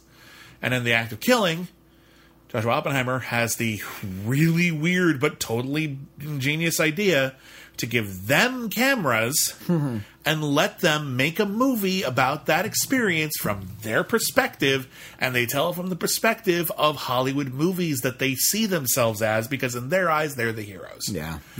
It's illuminating and terrifying. And there's a great companion piece called The Look of Silence, which is about the brother of one of their victims just coming up to them and telling them, getting them to talk about how happy they were that they committed that genocide, and then right to their face telling them, my brother's a victim of that genocide, and then watching them change. Them waffle, Just what an incredible experience. I think the advantage Steve Bannon has over Errol Morris in this film is that he feels no shame. Yeah. And that's something you'd say about Donald Trump as well. He does all of these like really shocking things. He says all of these shocking things. He doesn't understand the impact a president saying these things would have, but he feels like just getting one over on his perceived political enemies is enough. Yeah. When really it's just throwing the world into chaos. Like you'll never, because that's the thing. A lot of people have shame. The capacity to see when you've done something wrong or when you've been a hypocrite and admit that you've been wrong. I don't know if we're ever going to get that from someone like Trump. Yeah, it's just not in him. And I'm wondering if Errol Morris will ever try to get Trump. I don't think he will. I don't think anybody's really interested because he did interview Trump once before for the Academy Awards. He interviewed a lot of famous people, politicians, actors, everybody, just ordinary people as well, who just about their favorite movies. Yeah. And you can actually find the complete interview he does with Donald Trump, and it's pretty exciting to see how grossly he misinterprets Citizen Kane. Trump says his favorite movie is Citizen Kane. And for a second, I'm just like, okay, good on you, Trump. What do you got here? Turns out Trump thinks Citizen Kane is the tragedy of a rich guy who married the wrong woman. That's what he got out of it. And I'm like, I appreciate, for a second, I'm thinking Trump understands the isolation of wealth and how you don't connect with the right people and you maybe pick the wrong person. He doesn't behave like a person. It's kind of easy to say. Like, for a brief second, I kind of see that maybe Trump is on an interesting wavelength here. But then it boils down to, it's the woman's fault. Fuck you. And fuck you so much. And we've seen the way he operates. It's entirely possible. Somebody said Errol Morris is going to come interview. He's like, who's Errol Morris? He's going to talk about movies. What do you know about great movies? I better watch one. I would not be sure. Yeah, that might have been the setup. Who's to say? But yeah, it's watching American Dharma is really, really aggravating because you keep on waiting for that moment to come, and you realize that the audience and Errol Morris and everyone is just going to be frustrated by this guy who currently has the upper hand. And by the end of the movie, he still has the upper hand, and it made me sad and filled me with dismay. Well, do you know what doesn't fill me with dismay? What doesn't fill you with dismay? Hallmark Christmas movies! You know what does fill me with dismay? Hallmark Christmas movies. We're back, baby. A lot of people have Halloween is over, which means it's already Christmas. A lot of people have asked me, hey, you're going to do Hallmark Christmas movies again? Because a couple of years ago, when we had another podcast, I was way late on Christmas after knee surgery and spent 2 months doing nothing but sitting on the couch watching Hallmark Christmas movies, and it was all I could review on the podcast, so I'd review like 6 a week. Yep. It was a glorious time. I was out in theaters like doing the hard work trying to get the new releases in, and you were stuck on the couch watching The Cookie Miracle or whatever the fuck you were watching. Now, you and Alonso Duralde, co-host of the Linoleum Knife podcast, and an important muckety-muck in the critical community, the two of you have some sort of weird masochistic urge to fill your bloodstream with whole grain flour and sugar in the form of these Hallmark Christmas movies, which are unilaterally terrible. That's not true. There's like 3 good ones.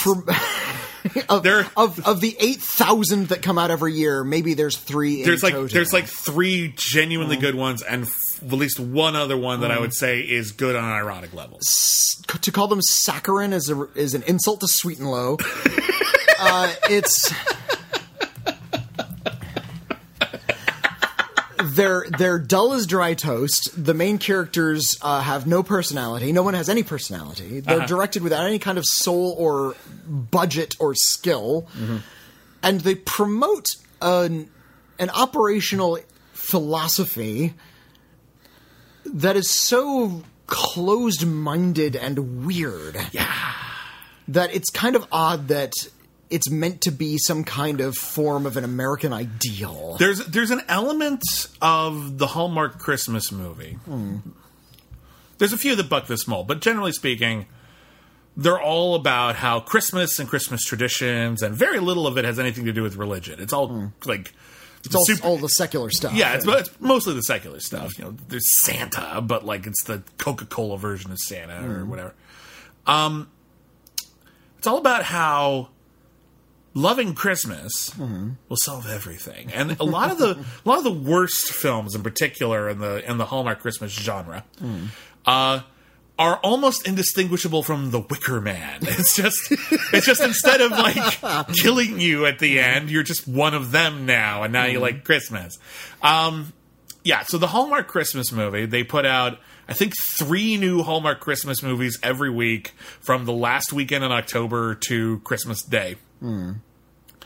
And they play nonstop Christmas movies all day, every day, from the end of October until, I think, December 31st.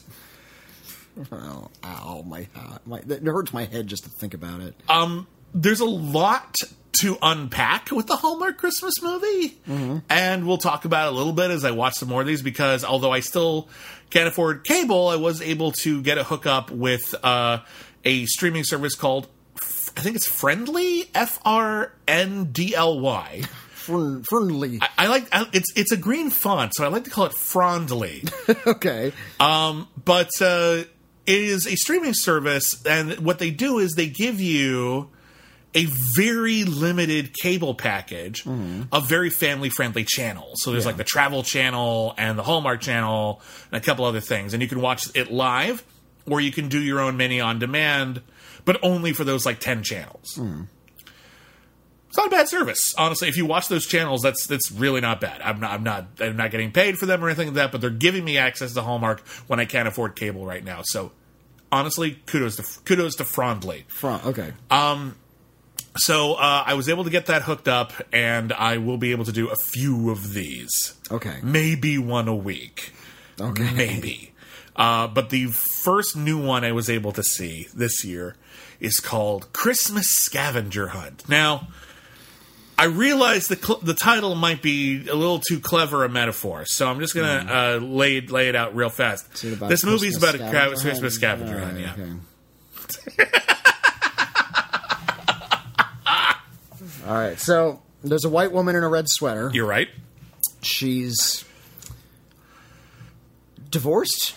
No. Unlucky in love? No. Third option. There's workaholic. Okay, first off, divorce really isn't a thing in Hallmark Christmas movies. Okay, almost got married, broke it off at the last minute. That's what you haven't said. No, okay, almost got married, broke it off last minute. Very common. Busy businesswoman who only loves business. 90% of the time. 90% of the time, doesn't understand Christmas, goes to a small town, learns the value of Christmas. That's very, very common. I realize that I use that term, busy business person who only loves business, so often that I just found out that some people think I invented that. That's actually a John Mulaney expression. Oh, okay. He was talking about a fake movie he'd come up with about Jerry Orbach's disembodied eyes. But a great bit, by the way.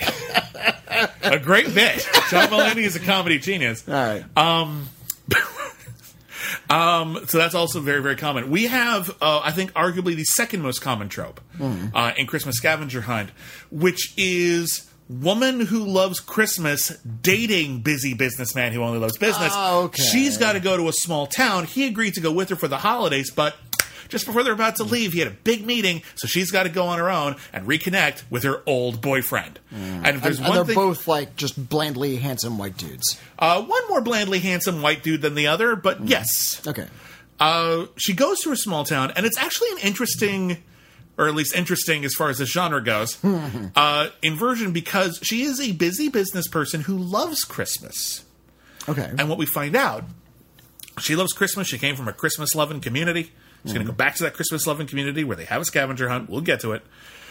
But she's also been tasked, because she works for some sort of real estate firm, to help arrange a deal where this big corporation that wants to put in condos in the community is going to buy up the local thing with legacy history. You know, it's like, oh no, you can't sell the old movie theater. Oh, we all have memories of that movie theater. Oh no, you can't sell Johnson's Barn. Oh, we have barn dances there every year. You can't sell that. You can't sell the Christmas tree lot. And what they have for Christmas Scavenger Hunt, I'll give them credit here because I did not see this coming. The thing that they don't want to sell because it has so much value to the community is the old textile museum. Wow. So the most boring thing imaginable.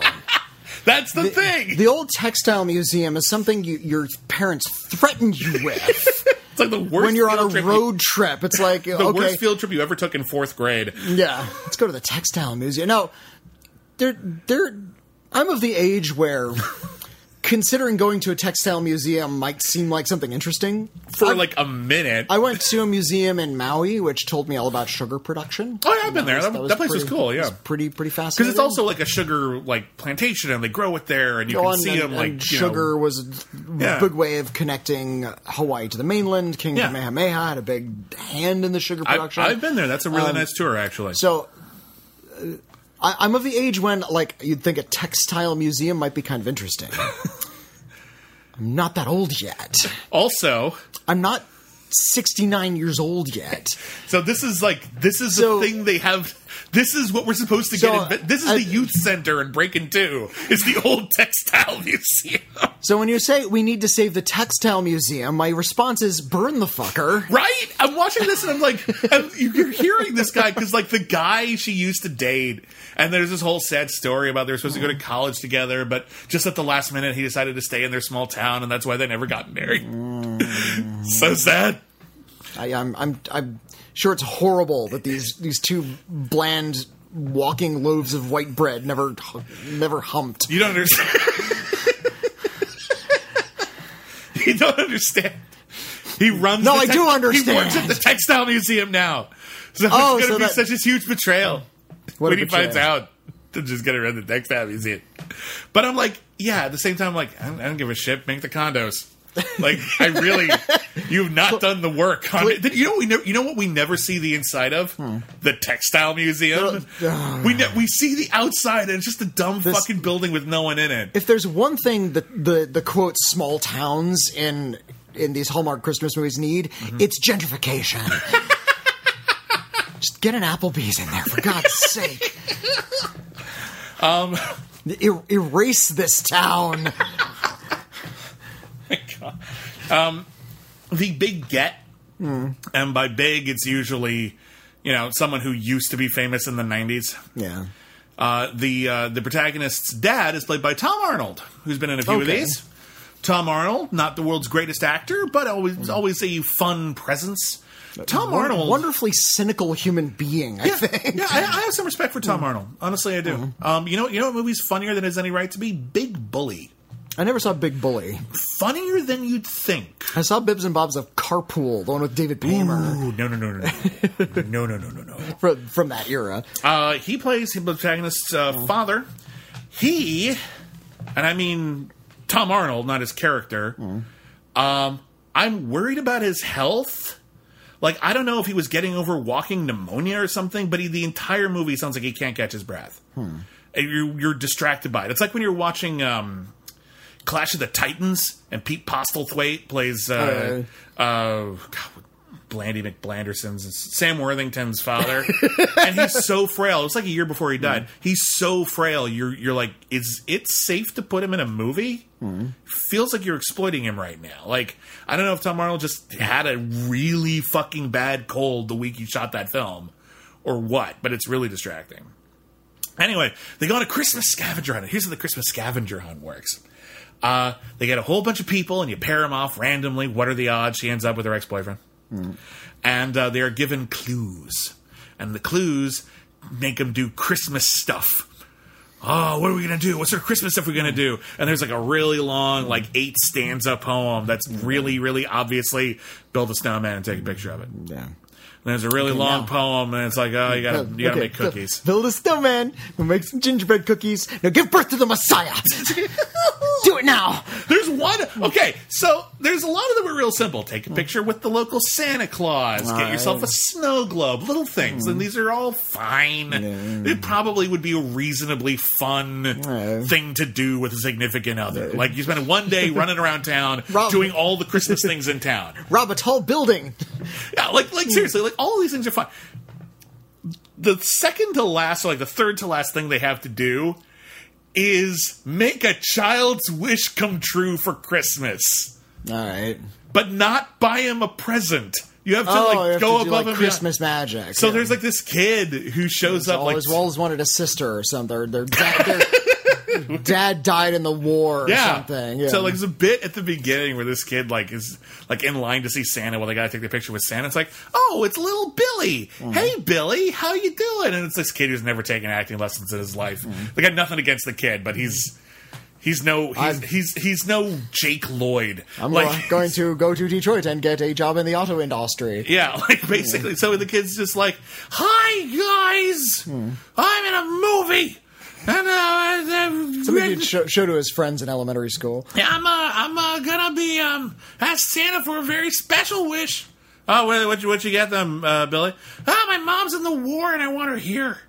And they're like, oh, okay, good for you. Good. What are the odds? Wouldn't it be cool if they actually end the war? Like they actually like go in and like get the two countries to like have some diplomacy. Mom is in Afghanistan or Iraq or one of those. She's across the fucking globe. This movie mostly takes place over the course of a day, by the way. The scavenger hunt does anyway. So they find out they need to solve this kid's magic wish, and then the guy's just like, oh, thank God. I was already flying her out here for Christmas. And she's like, how did you do that? And he's just like, well, the Marine Corps sponsors part of the textile mill. What? So I called in some favors from the Marine Corps, and we just had them fly his mom back. And I'm just like, under what pretense? So like, she just gets to go home for Christmas and no one else does? Was she the only one in the Marine Corps whose family missed them? Yeah, seriously. What the fuck is this shit? There's one way this movie... this movie is pure milquetoast, nothing wrong, meat and potatoes, Hallmark Christmas. This is not a bad Hallmark Christmas movie. They're all kind of dumb. It's not meat and potatoes. It's more like bologna and munchos. Whatever. That's good eating regardless. My point is... what frustrates me about it is that it actually almost could have been really funny. And the reason why it isn't is because they made one choice. And I think a lot of it is because of budget or just for simplifying the production.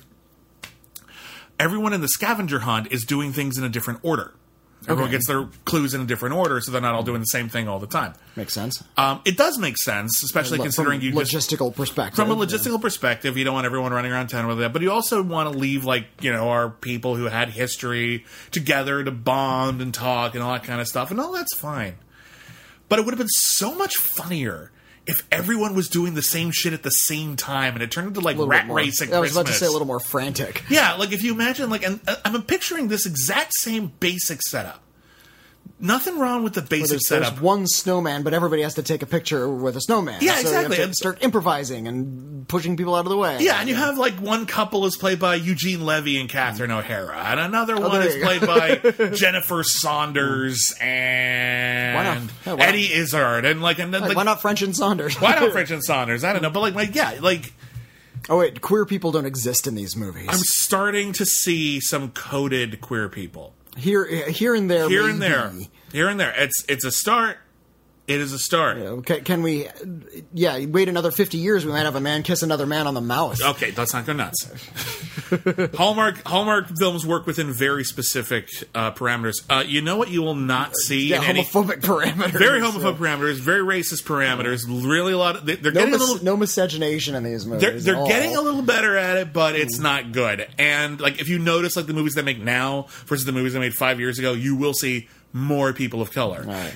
In minor supporting roles. In the background. But they're there, and that is undeniably some improvement.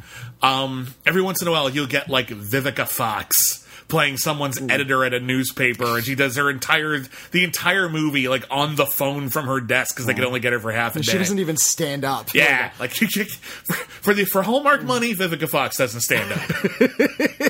No. She will show up, but she will not stand up. Watching Cameron Mitchell, eventually he's just never... he's not even going to get out of his chair.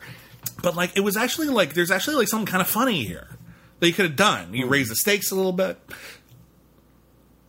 Make the scavenger hunts things, a little funnier. Not a bad idea for a Christmas movie. It's simple, but it's fine. It's fine. That's where we're starting off here. That's our baseline. So buckle up, because there'll be more Hallmark Christmas movies to come, and maybe some of them will be better or worse than fine. So on the critically acclaimed scale of C- to C+, where C is average, C- is below average or bad, and C+ is above average or great, Christmas Scavenger Hunt is going to be on a sliding scale. It's going to be on a we're going to rate this one in context with other Hallmark movies. So we're on a severe curve here. Yeah. We're not going to compare Christmas Scavenger Hunt to The Irishman, but we will compare it to other Hallmark movies. And on that level, it's a C. It's fine. It's perfectly vapid. The whole Hallmark Channel is designed right now for you put it on at any time while you're doing something Christmassy, decorating the house, baking cookies, you can pick doing up the cards. story and the characters instantly. Real simple. It's just wallpaper. That's all it is right now, but it's fun wallpaper. Let's move on. All right. Please, let's move on. Tell me about your Steve Bannon movie. Is that a C minus, C, or C plus? It's a C. I think that Errol Morris had a good idea and a good choice of subjects, but I think the film is not. It's kind of got away from him in a way. Well, worse things have happened. Okay, so Arctic Dogs. See, it's practically the definition of a mediocre movie. Like everything is fine. The only thing that's better than fine is John Cleese, but he's not in it a lot, so it's a C. It's a throw it on while your kids are doing stuff. It won't enrich their lives, but it won't make them any worse for the wearer. What was the butterfly washing machine? What was it called? Earthquake Bird. Earthquake Bird. Earthquake Bird is a big old C minus. Earthquake Bird box. It's a bad mystery. It's a bad romance. It's a bad character study. It's a bad drama. It's a bad title. It's a bad title. Like it sounds like something that should be interesting. Like ooh, sounds like a Jewel record. Like Earthquake Bird. What does that mean? That should be interesting to discover. Turns out the Earthquake Bird is after an earthquake when birds start chirping because everything's fine. That's the Earthquake Bird. Ah. Yeah.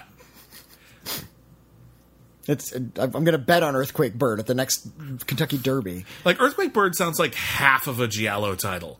Like earthquakes. Emptiness in the Eye of the Earthquake Bird would be the original Italian title of something. Exactly, but it has no personality, it has no focus, it has no perspective. It's hardly a film.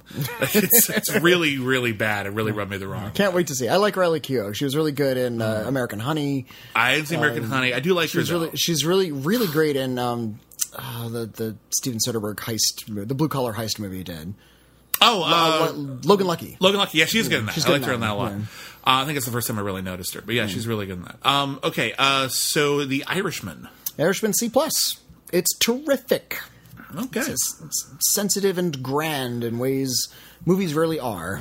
I also agree it's a C+. I think it's a profound bit of filmmaking, especially in context. With Kubrick, with Scorsese. Wow, it's late. With Scorsese's other work, it's not my favorite Scorsese. I think it's a bit drab in the middle, but the overall impact is so significant. It's got to be a C+. And then Terminator: Dark Fate. It's pretty bad. Didn't like it. It's C-. What the heck? I don't think there's nothing moving me to recommend this to people. You can skip over this one and let it be lost in the trash heap of time, and we'll be okay. All right, I think this movie is great, and I'm giving it a C+. And I actually really admire the way it takes the Terminator framework and reapplies it to a modern era and discovers new things to say with it. So I highly recommend you see it if you can, and eventually it'll be out of theaters within a couple of weeks at this point. You'll see it on home video, and I think you'll realize it's better than Whitney is saying. But whatever. We don't disagree this vehemently very often. I'm going to let it slide. I think it's a C+. I think it's one of the better action movies of the year. The action is fine. The action's pretty spectacular. I'm not saying the action. I'm not saying the best action sequences of the year. Because I actually don't think it has the best action sequences of the year. I think it's one of the better action movies of the year as a complete experience. All right. We disagree. And that is it for Critically Acclaimed. We'll be back next week with tons of new movie reviews, including Dr. Sleep, the sequel to The Shining, Midway, the threequel to The Shining, and Last Christmas, the fourquel to The Shining. I love fourquels. Yeah. Those are very different films. We don't use the word threequel anymore. It was kind of struck from the vernacular. I use it whenever I can. Yeah. Yeah, so we got those coming up. What's the new? It's like soft rebooting or requel is the one I like. Requel is when you make a sequel to certain films in a franchise but ignore other films in the franchise, like Terminator: Dark Fate. Yeah, like Terminator: Dark Fate, or the 2018 Halloween, or whatever, or Terminator Genesis, or yeah. Anyway, stop that. We keep doing new weird dumb stuff. We need new words for it. What we need is new, weird, dumb stuff. I agree with that. All right. So that's all coming next week. Thank you, everybody, for listening. You can find us on Twitter at Critic Acclaim. I am at William Bibiani. I'm at Whitney Seibold. If you want to email us for a letters podcast called We've Got Mail, you can email us letters@criticallyacclaimed.net. And we're at patreon.com/critic acclaim. If you've already signed up, the next thing I'm about to say is irrelevant. But if you haven't yet, stay tuned because we will be changing the name of the Patreon page within the next week. Yeah. I just want to give everyone as much heads up as I can about that. If you've already subscribed, this won't affect you. Worst case scenario, you might have to switch up your RSS feed. Worst case scenario. You're still going to have access to everything. Everything is fine. Nothing's going to change, just the title. So thank you everybody for listening. We hope you have a great week. We've got a ton of new stuff coming on this channel. It's coming up soon, so real excited for that. We're going to finally wrap up Ghastly Tober with Kolchak the Night Stalker's reboot. Simply the Night Stalker. Yep. And then coming up in November, we have got Suddenly Last Season, where we're going to review a whole bunch of TV shows that got canceled just last season after their first season, including Tuca and Birdie and Swamp Thing, amongst others. So it's going to be an exciting time. Haha. Anyway, I'm running out of stuff to say. Goodbye, everybody. Have a great week. And never forget, everyone is a critic. I want to go to the midnight show. I'm sorry, what?